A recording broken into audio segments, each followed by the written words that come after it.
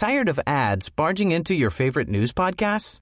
Good news. Ad-free listening is available on Amazon Music for all the music plus top podcasts included with your Prime membership.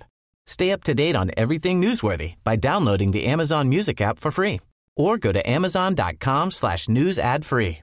That's amazon.com/news ad free to catch up on the latest episodes without the ads. Australian mother acquitted of killing her 4 children.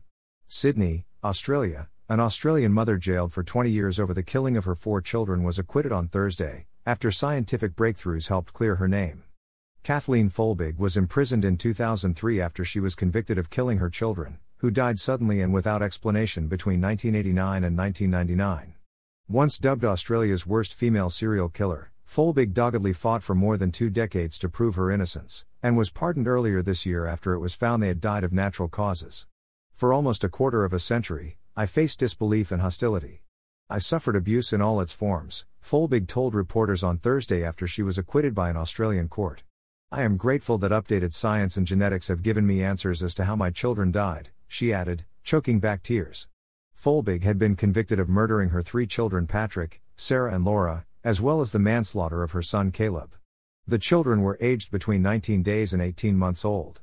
The circumstantial case against Folbig relied heavily on her anguish diary entries, which prosecutors claim showed admissions of guilt. She was found guilty of smothering and suffocating the children, despite a lack of forensic evidence. Scientific breakthroughs in recent years uncovered rare genetic mutations and congenital defects that helped explain the sudden deaths. The Australian Academy of Science, a collection of some of the country's most eminent researchers, became an influential champion of her case. Folbig was released from prison earlier this year after winning an unconditional pardon from the Governor of New South Wales.